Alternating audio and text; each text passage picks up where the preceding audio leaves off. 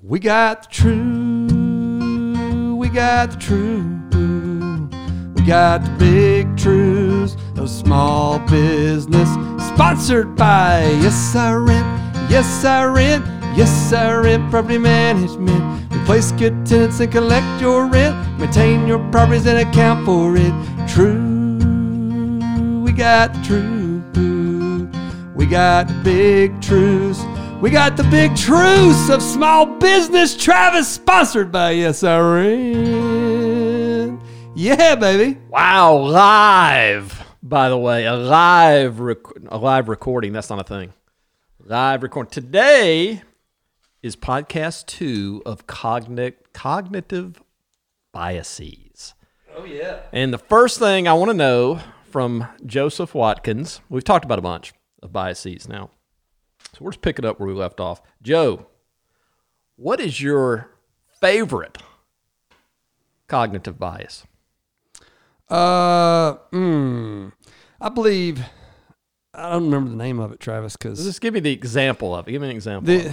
I'll name it. I just think you quiz me. Can I say the most powerful cognitive bias that I encounter is the one, whatever it's called, the one where you're trying to confirm your already belief or conviction. Is that anchoring? Anchoring, can be anchoring, but there was another name for it last week. Anchoring is where it may not be my belief, but I have been presented something that's anchored. Anchoring is more what like marketers do to us, right? They do it all the time, yeah. Yeah, no, this is I want something to be true because I believe it. Therefore, I'm going to look for the proof to back my belief. Yeah, what is that called? There's a definite name for that one, but that's a good one. Yep, that's a good one. I kind of like the one where I've already put all the work in, and because I've already done all the work, this thing has to succeed. So I'm willing to make every bit of information I receive or any data that I receive work out to try to make this thing succeed because I've already bled for it. That's my favorite. I say it's my favorite one. It's the one that I get involved with. That's sort of what the same thing. You're pot committed already. You've pot committed. That's a gambling reference. You are in a Texas Hold'em tournament. Wow. You're in a thing with the 8 guys at the table, and you have put so much money in that pot. When was the last Texas Hold'em tournament you were involved in? It's been a little while. I'm not very good at it. So you believe you had the best hand early. You go in, you realize that there's others in. You keep putting that money in. You're going deep, and then you know by the turn that you don't have this. But by goodness, you're going to keep. You're all in. Yeah, you're all in. You're going to keep putting money in. You're pot committed. Am I going to give up what I've already put in? With some false belief. We create some false belief that maybe this can turn around. The 5% chance I can win that pot, I'm going to go ahead and keep doing it because I'm pot committed. That's dangerous, and we do that every day. You know anybody that's ever done that in real estate transaction? You gosh. ever seen anybody maybe trying to sell a house that's pot committed? Yeah. They're tied to their belief of value, and the belief of value is it anchors them as well. They looked at it 3 months ago, 4 or 5 months ago, and they were anchored to this, and they're pot committed with their money and everything they've done on this value. And the reality is it's not the value anymore. There's a story behind all that at some point, right? There's an emotional connection to the value, right? It has to be true. Yes. We need it to be true. Yes. But it's not true. Yes. All right, well, that's I wanted to know. We've talked about biases, so... Today, we're going to get into... So I've been reading again, right? I say reading. I've been listening to a book on tape. Right. Okay. And so this book on tape talks about 2 different types of thinking, right? You've got level 1 and you've got level 2 thinking here. What's level 1 thinking? That's what we're going to focus. Level 1 thinking is intuition. My gut. My gut tells me that the Falcons are going to win the Super Bowl. Well, I bought season tickets. I've already scheduled the dates, right? but my gut tells me they're going to win. Right? So that's my facts. You want me to give you facts around that? Wait a minute. Wait. I can't do it. I don't think that's intuition. You don't think it's intuition? No, I think that is the previous bias. That's well, no. That's doubling down on what you want to be true. It's not. The reason I bought the tickets is my intuition told me they were going to win, and then I bought the tickets. Yeah, but you're pot committed once you bought the tickets. Yeah, but I did it because of my gut tells me this is the year. This is it. Right? It's my intuition. Level one thinking is the difference. What I'm saying is there's no data to support that.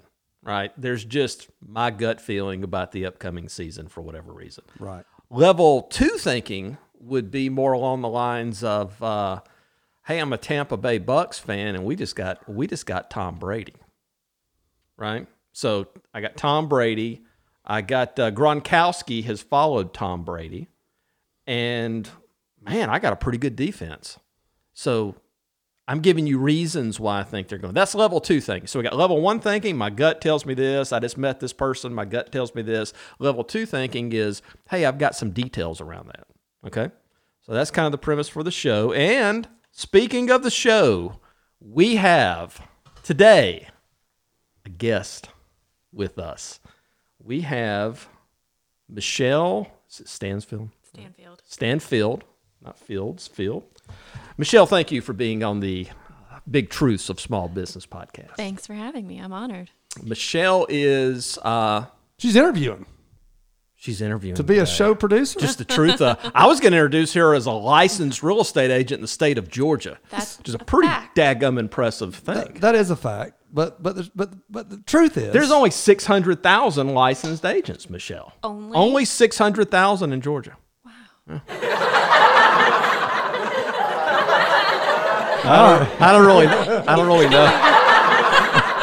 No. Michelle, I don't really know. I have no idea. There might be 6,000. I don't know.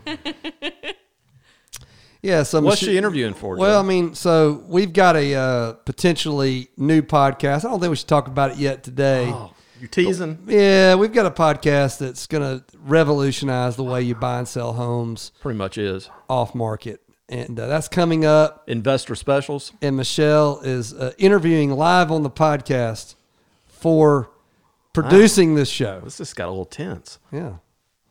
So, okay. Yeah, that's what it is. All right. So let's go back to your level one, level two. Okay. I'm not sure you. Are you still not understanding? I'm not sure you. I'm not sure you to the audience. I'm not sure you really clarify. Are you the audience here? Are you not sure what level 1 and 2 is? Level 1 is absent of material facts and what you believe to be true. Whoa. So this is where I'm going to challenge you a little bit. You're not challenging me. You're challenging a prize winning. You're dang right. You're dang right. Go ahead and challenge. Okay, you're dang right. I am. Because if you're going to equate level 1 to intuition, are you telling me that intuition is not present of any data? I absolutely disagree with that. No. Intuition is absolutely present. That's exactly what we're going to discuss. It's present of data. Yeah. There's data there. Yeah. Now, it may not be crunched in a math formula, but there's data there. But you have to ask yourself what the data is. If it's factual or if it's perception of what you believe to be factual. Because a lot of us, our intuition, we often follow it. And it's right. Because I see the point you're making. You make it based on data. But is it a perception of what you believe? Would your intuition tell you to stay away from a hot stove? Okay. No, that would be facts. Why? Have you ever touched one and burned the hell out of yourself? Yeah, I have. What if you haven't burned yourself as an adult? What if I hadn't burned myself? What if you've never burned yourself? I still never known anybody who's burned themselves. But there's some intuition. Let me reframe a little bit, because we could definitely spend an hour here with Joe. All right. Automatic thinking. All right, let's think of it in those terms. Okay, that's better. That is in fact what intuition is. I'm just redefining. I'm putting it on the bottom shelf right now, so you can kind of grasp and engage, and we can move forward. So it's your snap judgment. Okay, you haven't put any thought behind it. There are reasons why you have the snap judgment, I admit, but that's what we're talking about. The snap judgment. Okay, you with me? Can we move forward? I'm 50% there, but let's keep going. Okay. Let's You keep can going. convince me otherwise. Let's at least keep going. All right. I'll give you a scenario.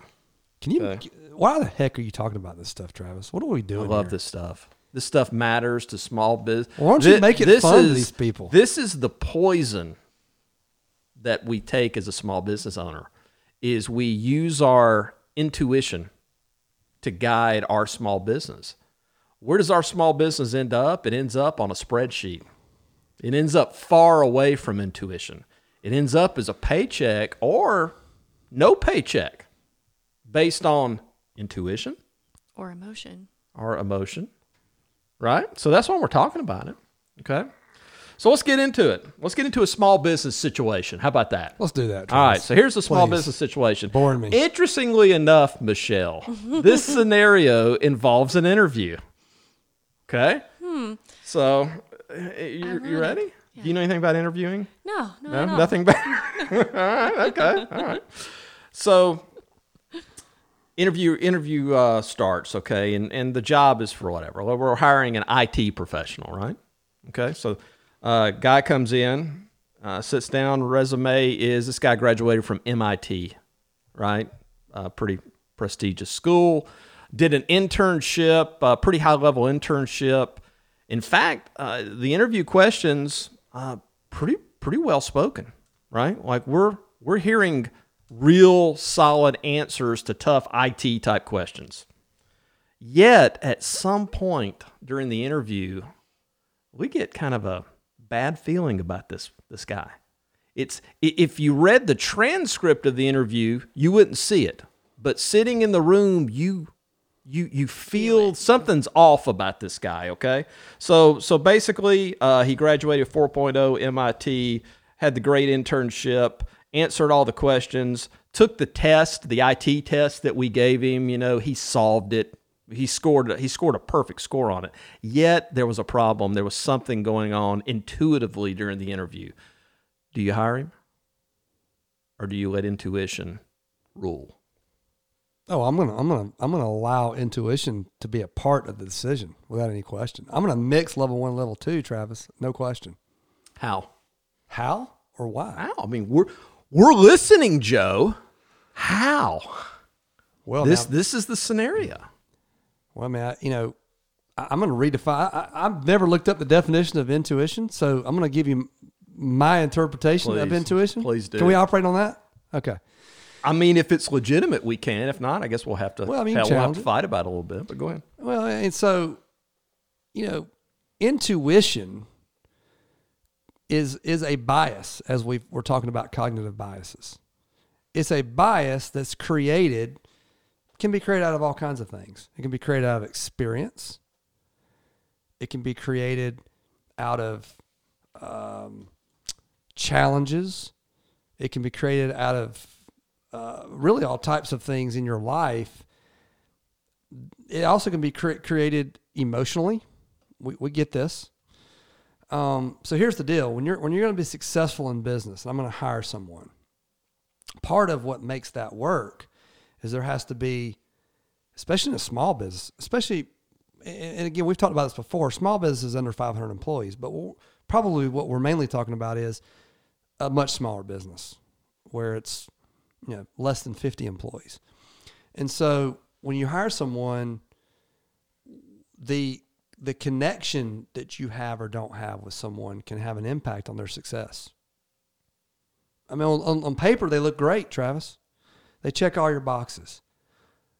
We had interviews recently with folks that were great on paper. Well, see, and so I'm listening to you, and I feel like you did the opposite during the interviews. No. No, I think you did. No, absolutely not. Yeah, you absolutely did. Oh, absolutely not. So everybody listening, here's my buddy. Wait a Joe. minute, And wait a minute. No, I got to stop. Be careful. No, Be I careful. I'm careful, but I'm going to give the truth. This is the truth. This is not. They want the truth. Give them the truth. Give them the truth, Travis. Millions are not listening to get your version. I want to give what actually happened.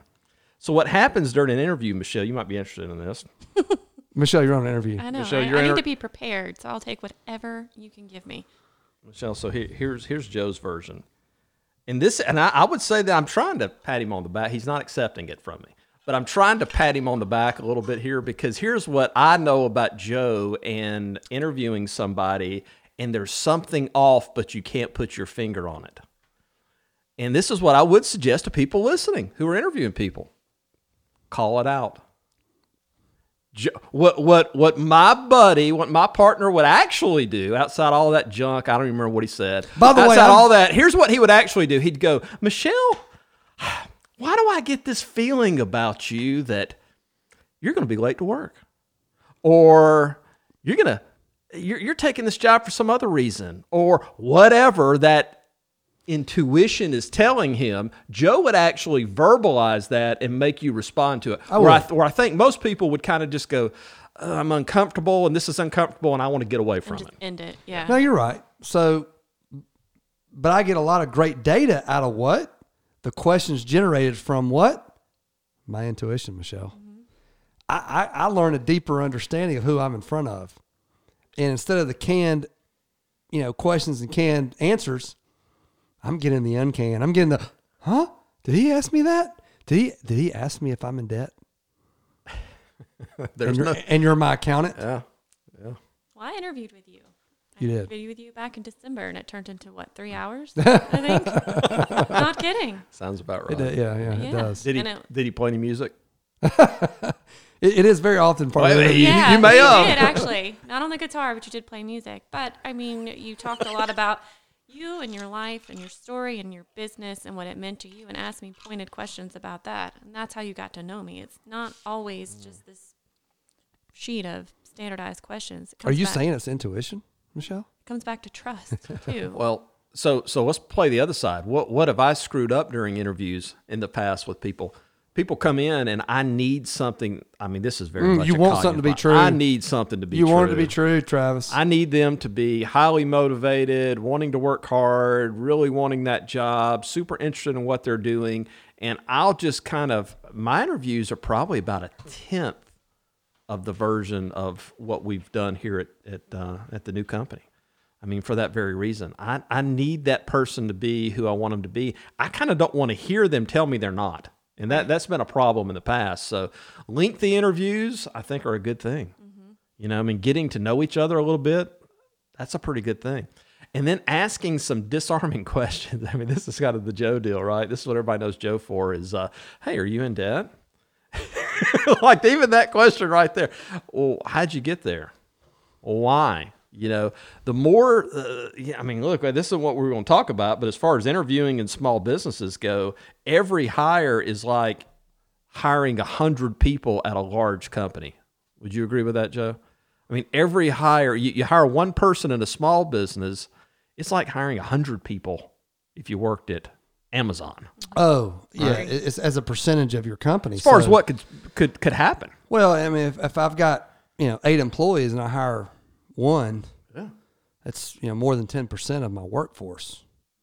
So the wrong decision can be crushing. It's that much more important. Well, it's like Google hiring 1,000 people at one time. Well, the message here is don't let your biases come to that interview process because they will. Wait, Dan the man would say, wait a minute now. What would Dan say? Dan would say, biases are good. Also, Travis. Michelle, why are biases good?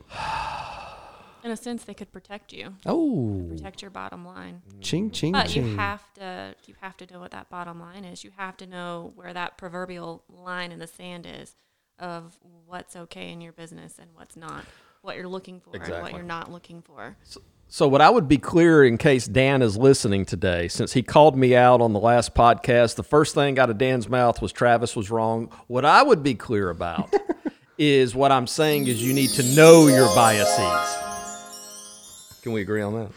Can I get an amen? Amen. You've got to know your biases going into the interview. Well, I think that's what we're talking about here with the big truths is we don't, none of us have all the answers, but if we can dig deep to search the truth in us, then we have a little better understanding of how to get where we're trying to go.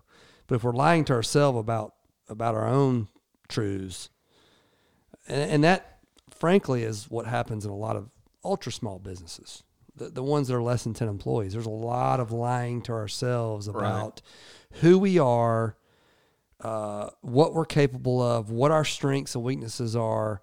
This stuff has to be exposed. Well, there's another version here in talking about hiring people with small businesses that create a bias that may not have existed is, when do you hire somebody, right? I mean, when do most small businesses end up throwing their hands up in the air and going, all right, well, I have to hire somebody. I've got too much work. I mean, to me, from what I've seen, it's way too late. It's too late. Which creates massive bias, right? Well, it creates a desperation hire. You're going to be more strategic than when you do it on the front end. When you do it, you're preparing for the need versus the need is just hitting you in the face every day. Got to have somebody tomorrow. Well, if I've got to have somebody tomorrow, whoever I'm interviewing today has got a pretty good shot at the job, even if they're not Mr. or Mrs. Right. So, all right. Well, moving forward. Travis, do you want to expose a little bit of some of your experience around all this and the one-man band? Around the hiring version? Just the one-man band.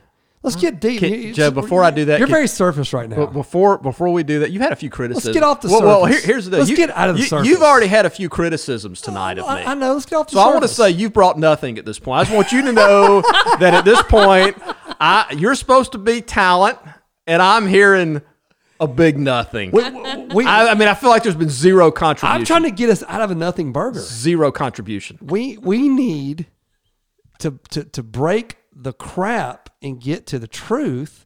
And I think it starts with deep. I've made some pretty good hires. Deep is inside. The truth. The truth is, as I look back, I've made some pretty good hires, and I never forget. I was working at a mortgage company one time, and I needed an assistant because frankly, is there a harp?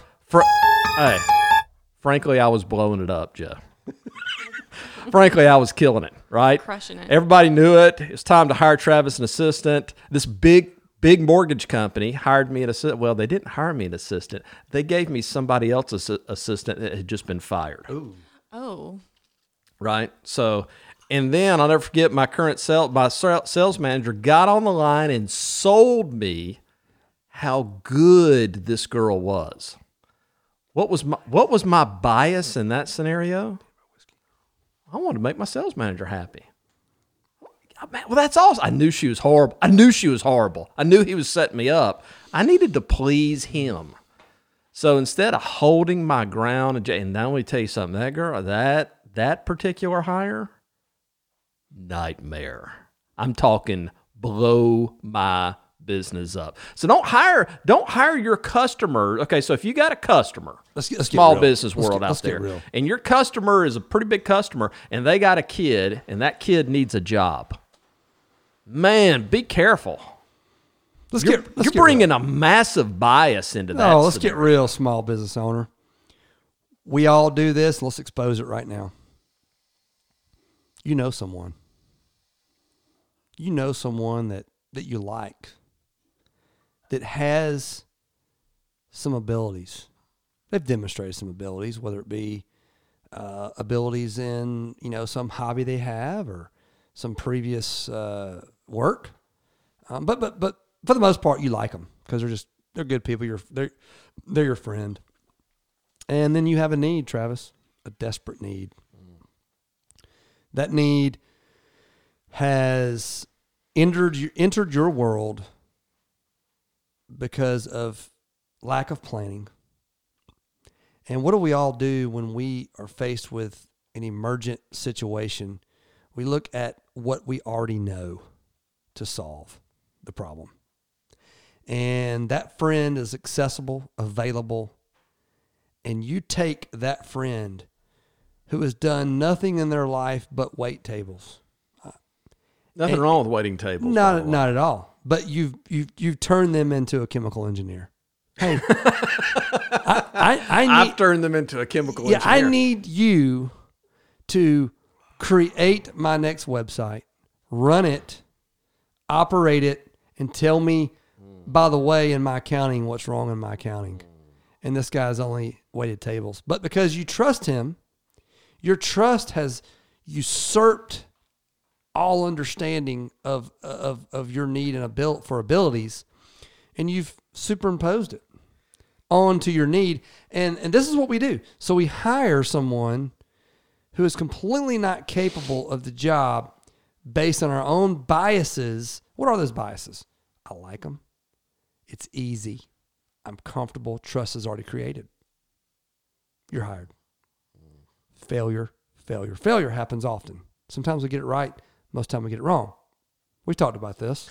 Well, I'm going to stick with this this bias that's out there that's associated with a revenue stream and making decisions. What I would call, I got a buddy that would call these decisions poverty mentality. So you've got I'm manufacturing, I don't know, you call it whatever, widgets, and this guy's buying a bunch of widgets from me. And he wants to put pressure on me to hire somebody that's a friend or a relative, right? I say widgets. Let's just go ahead and go with what I know and what I've seen over the years in the industry I'm in. Let's talk about builders.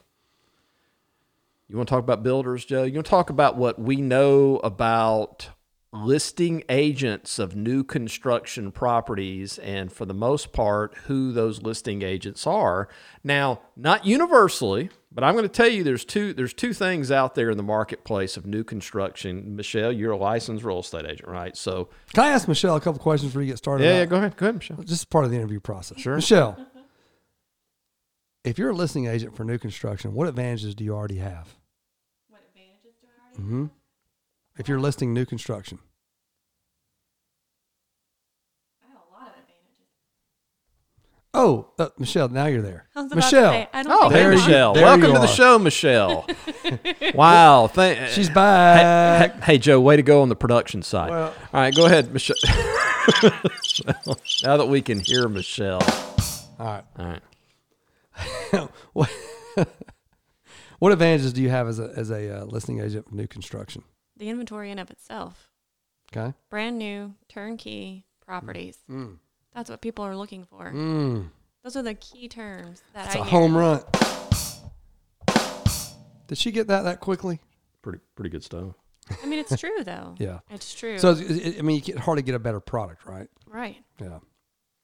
Absolutely. Well, that's huge. And the inventory continues to come. Okay, good. All right, keep going, Travis. Well, Sorry. a few things. I mean, the old word is nepotism, right? Right. You got your daughter or your daughter-in-law or your son-in-law, and he's sitting out there in the subdivision. They didn't really earn these listings. And when I mean earn listings, they didn't do a present, they didn't sort of sell the builder on why I'm going to sell more of your properties quicker, right? They were sort of handed 100 homes in a subdivision to sell.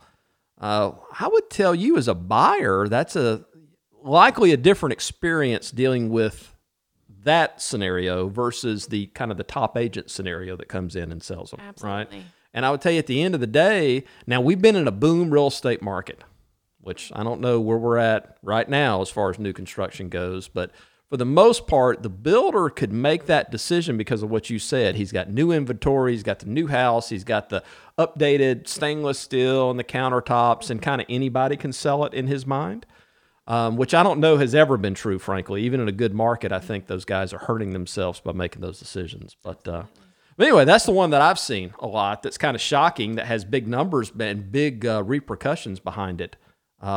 You walk in model homes, and I can tell you there's a massive difference between the the builder. And now look, not that there's not exceptions to all this, but I'm telling you, as the rule, if you got those listings because you know somebody versus got those listings because you were chosen through an interview process, it's a different experience. Well, I mean, let's again, I'm level 1, level 2 mixed all the way here. Yeah, but it's earning and deserving. Relationship and then producing. matters. Yeah. So if you think you're the Trust. top, if you think you're the top agent, but you're not out there creating trusting relationships, because that matters. A builder's got to believe, as being a builder myself at times, has got to believe that you're working at the best interest of me, despite whether you think you have better wording on your listings or better pictures or whatever your marketing strategy is. I still have to believe that you're trying to maximize my bottom line versus getting yourself a paycheck quickly. Ultimately, the trust becomes very, very important. When I send a contractor out to go do a job that I'm not going to see his job throughout the process, why do we pay more for the trusted contractor, the one that's proved themselves? Because I just know what the end result's going to be. And so trust matters. It does, because it comes back to your name, your standards, your bottom line. Right. That trust matters. I'm just saying that there are scenarios here where people are willing to take a much bigger risk based on a bias of knowing somebody versus the evidence that that's actually the best individual to market that subdivision or those homes. That's all. I mean, you see it over and over again, right? Let's move on, Joe. Forecasting. This is what I'm super interested in. You're a self-proclaimed. I'm a numbers guy. You're a lot of self-proclaimed things. Well, I mean, you know. But among them is numbers. Michelle, you should know this. Oh, yeah, I do. Travis, quit talking all that BS. Show me the numbers. Travis, do you even know your numbers? Travis, do you know your numbers? Not really. So here we are. We're forecasting. We're looking. We're going to start a new podcast, Michelle, which means we're peering into the future. Now, when you listen to, by the way, an interview is two-way here. Let's be for sure what's happening here, right? It's not just us interviewing you. Oh, it's me getting to know both of you. You need to get to know what's going on here. Absolutely. And part of what's, from your standpoint, what's going on here is determining these two guys, what is their vision? What affects their way of thinking? What's their biases, right? So in forecasting, Joe, you're looking at, we sit in the middle of the great 2020 pandemic. Man, I just coined that phrase. The great 2020 pandemic. Gosh, does that deserve a... Give us, thank you. Thank you, buddy. Appreciate that. Welcome to Use That, Fox News, CNN. The great 2020 pandemic. And when we start estimating our next 12 months of business, I'm not going to say what it was, but I walked through the door. You made an immediate, pretty big suggestion to me without, frankly, showing me any data around it. It was pretty shocking knowing who you are, that suggestion. I'm not going to get into It's that. my intuition. I mean, definitely Level one. Level one thinking. I stay at level 1 quite a bit. To be a numbers guy, you're pretty level one centered. When we're predicting the future, Michelle, when you're signing up for a job of some type, what methodology do we go to forecast our future here as business people? So we're all sitting in the middle of this. We're all questioning what's going on. Outside of feeling a certain way and feeling distressed or feeling concerned, what can we actually do to overcome some bias that we have that can help us make decisions? Do I purchase the new equipment? Do I hire the new person? That's what you and I are discussing. What's our level of confidence? Do you want me to bring my financial side in this? All right, let's do this real quick. I mean, it sounds like it's going to happen no matter what I say. I'm going to bring level 1, level 2 mixed again. So I believe that a lot of new business, especially groundbreaking business, is done from intuition, from level 1, from you just have an understanding, not from a spreadsheet, not from data, but from experience, from observation, that there is a gap that needs to be filled. And you believe you have the answer to that. I think that's all of us in business who aspire to create a new business. We don't start with here's all the data. We start with an idea. We start with there is a need, and I want to fill the gap of a need. Now let's go get the data to prove out whether this makes sense. And so I don't want to squash small business people's, creativity here. Stephen Jobs of Apple had an idea that he thought was plausible. It took some time to develop that out and prove it out, but let's don't squash the creativity around the idea now to execute and start to implement on those ideas. So let me get to a little financial piece here, Peace University a little bit. When you have margin. Are we calling out? No. Okay. When you have margin in your current situation, your ability to experiment around your idea is more broad, right?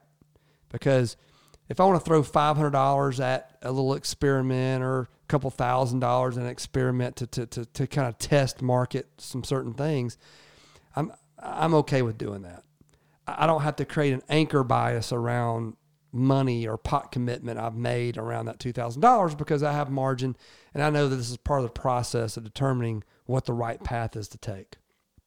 And so I believe this is a struggle that a lot of small businesses make, as they are so limited with their capital that they don't have the margin to experiment around some testing to understand maybe what direction they should go all in on. And so intuition, I believe, can really spark the beginning intro into your business concept. But it does take some financial wherewithal and planning to allocate your resources in such a way to where you can produce some fruit. And by the way, now you take that $2,000 and that's the only $2,000 you had, and you spend it somewhere as a test and it doesn't prove what you want, and you've got no more behind that, you know what you're going to do? You're going to anchor yourself to believe that maybe this does have some fruit. It's going to have to be true. It's going to have to be true because I got no other way to explore other options. Mm-hmm. So this to me is one of the biggest flaws of many small business people, is to not start out with enough capital and margin to make good decisions. So there you go. There's my level 1 and 2 blended.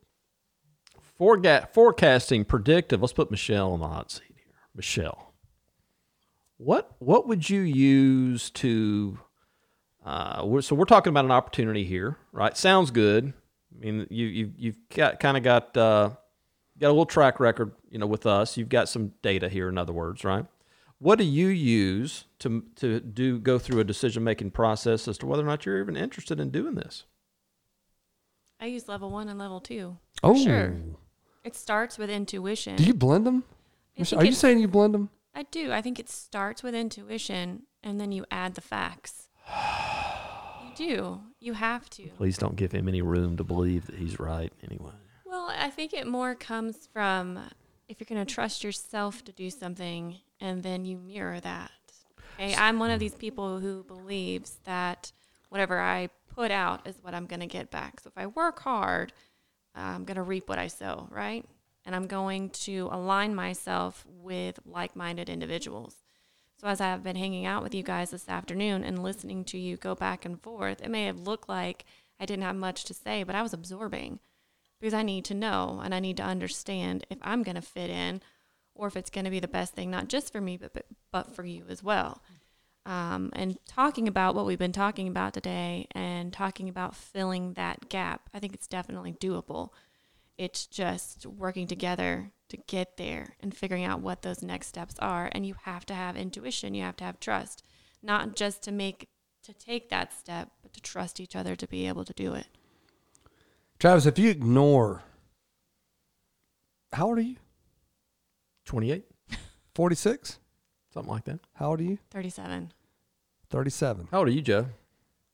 45. Wow. So if you're an old soul. If we are to, have you suggested anywhere in this podcast that we ignore? Probably have. Your 46 years, Michelle's 37 years, and my 45 years of experience. You have helps to formulate the intuition around when we pull the trigger and when we don't. Here's what I'm suggesting. I'm suggesting, based on the Harvard study that I have read prior to coming to the podcast today, I'm suggesting that you fall in the category of the average man in terms of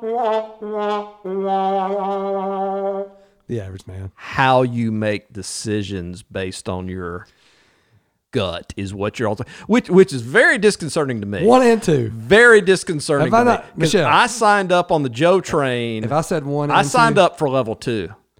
I don't need your intuition. What's that intuition song? We should have that. You're into it. Intuition. No, it's intuition. Is it intuition? That's a Jewel song. So I'm just saying, so let me give both of you guys some ways of that Harvard and I have agreed on. So I'm appreciate you guys agree. I'm going to go with the the Harvard study here that talks about numbers, right? What were last year's numbers when we forecast this year's numbers? I mean, I think you kind of gave a scenario, and we're talking to you kind of about startup, which is there's no numbers for startup, but is there no numbers? Right? I mean, there's a competitor, so there's some version somewhere that we can get numbers to what we're discussing and talk about. I would say right? data, not all numbers, but data. Well, there's data. I mean, what do other people do in the first year of a new podcast as far as revenue and that kind of stuff? You can get your hands on that. You can get some version of that. Travis, what data did you use to think that we're going to have Probably millions of folks on this podcast to Probably, give our hours away? It's likely from Harvard. You know, Joe, I read a lot from Harvard. I like that head nod too. Yes, Harvard. There's Harvard. Harvard Nod. I would say some of the other things, you know, what's changing? What has changed to make me think this is true? Has something changed? And I'm going to go, you know, let's talk about an existing business for folks that are listening that have numbers. They have business. They have history from why they've been in business 10 years, and they're forecasting the next year. All right, so maybe that's more of the scenario I want to discuss, because there really are two versions to that. There is intuition about what's happening in the world. This is new, what's going on environmentally. There's definitely a gut feeling that's going on. But there's also, what have I done in the previous environment? There's real stuff to look to. And so all I'm challenging and saying is, to me, the big question is, what is changing and how do I quantify that? Right? Am I investing in new marketing? Am I creating something new? Am I bringing a new product line out? What's changing? You are going to have to use your level 2 thinking there. I mean, you will. You would have to put, I mean, you can't ever put intuition aside, though. At least I can't. But level 2 thinking definitely has to come into play, because you have to have all the facts. You have to begin with the end in mind and know where you're going before you start down that path. And so in order to do that, you have to arm yourself with everything that you need to know. Period. You just have to. I mean, you can take a leap of faith based on intuition, and it can work out. But like you said, I think intuition is also surrounded by your own data, your experience. Yeah. And what you know. I think where level 2 and level 1 blend is, level 2 is where you start. Yeah. We talked about yesterday with if you're going to flip a house. I don't want to get into the emotion of someone who's trying to sell me on whether a house is a good flip deal. I really don't care about the emotion. Give me what the house is going to sell for at retail value, all fixed up. Give me the rehab numbers, and give me, and therefore back down to what we can pay for the house. Period. That's the numbers. Now, where will I modify my numbers in that scenario? Where will I pull back and say, you know what, I'm willing to give a little more and take less margin? Where? That's where level 1 begins to come in, which is, okay, I don't have any data that tells me that this floor plan or this house just has some characteristics that are they're just better than the normal. I don't have any data that suggests this. I have a lot of experiential understanding around real estate that tells me this home has a better yard than I'm used to. It's just got more wins for it. And so I'm going to pay a little more for it because my risk tolerance has gone down because of the I don't know, not data, but just I like this house. And if I'm going and operating as a real estate investor and I don't have the experience to have proper intuition around some things, I could be fooling myself. So it is experience over a long period of time, the wins, the losses, that begins to shape our intuition.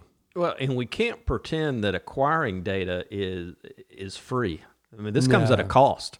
And when you're talking to small business folks, sometimes it's not a matter of whether or not are there hard numbers that can help me with the decision. Can I afford to reach those hard numbers that can help me with the decision? We talked about it yesterday too. It's oftentimes, audience, the podcast, the real podcast was before and after the podcast.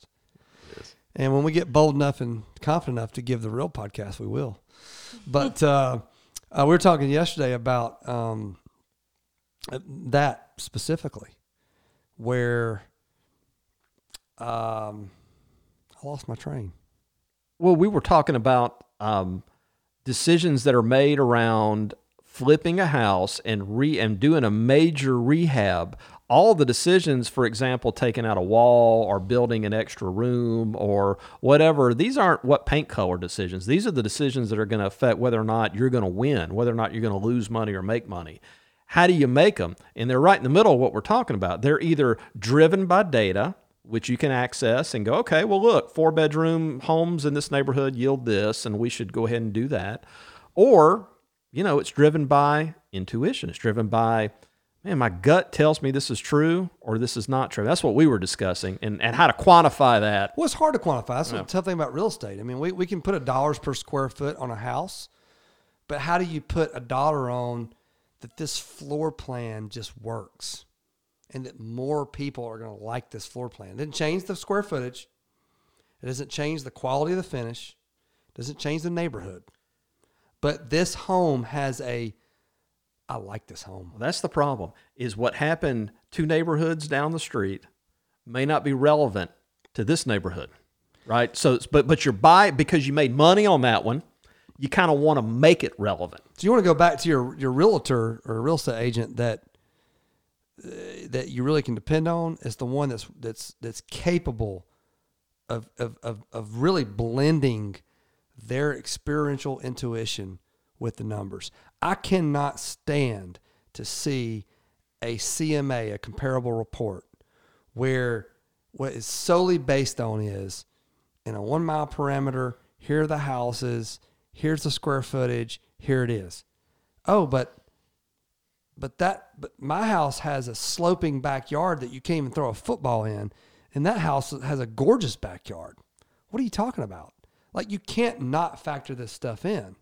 And in real estate, there is a lot of appraisals are a really good example of this, because that appraiser is tasked with putting data together, numbers. But what he don't do is the emotional part. Weighted averages, but he doesn't do the emotional. He doesn't do the emotional part. Yeah. The mom walks in and goes, "Look at this kitchen. Mm-hmm. It's the same square footage. It's the same neighborhood. It's got the same yard, but I can cook Thanksgiving dinner in this kitchen." And if I can get 9 out of 10 moms to do that, and the house next door had 2 out of 10, or dads, of course.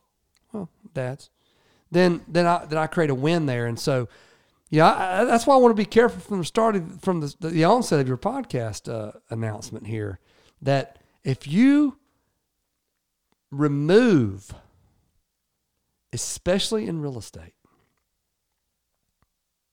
the emotions, the emotions that your buyer is going to have when they walk through that door. If you think that's not important, you will have missed the boat. So what I want all real estate agents to hear is there's no reason to do any more market analysis. It's all how you feel. From Joe Watkins. And hey, that's it, Joe. We've run out of time for today, but I appreciate your thoughts, Michelle. I appreciate you being here. Appreciate you interviewing me. By the way, that's Joe. Any final thoughts, Joe? Yeah, I do want to say this at the very end. Sorry, Joe, I can't hear you anymore. Can I say this? Can I say that you never introduced us? Can you do that? I'm sorry, is my mic on? Your mic's on. I did introduce you. In the very beginning. This is Joe Watkins. It's Travis Castle. Joe Watkins, Travis Castle. And this is the big truths of small business. We're signing off. We got the truth. We got the truth. We got the truth of small business. We got the truth. We got the truth. We got the big truths. Here we go. Of small business. Sponsored by Yes I Rent. Yes I Rent. Yes I Rent Property Management. Place good tenants and collect your rent. Maintain your properties and account for it. Truth. We got the truth. We got the truths. We got the big truths of small business. Sponsored by Yes I Rent. We are signing off. Thanks, guys, for listening.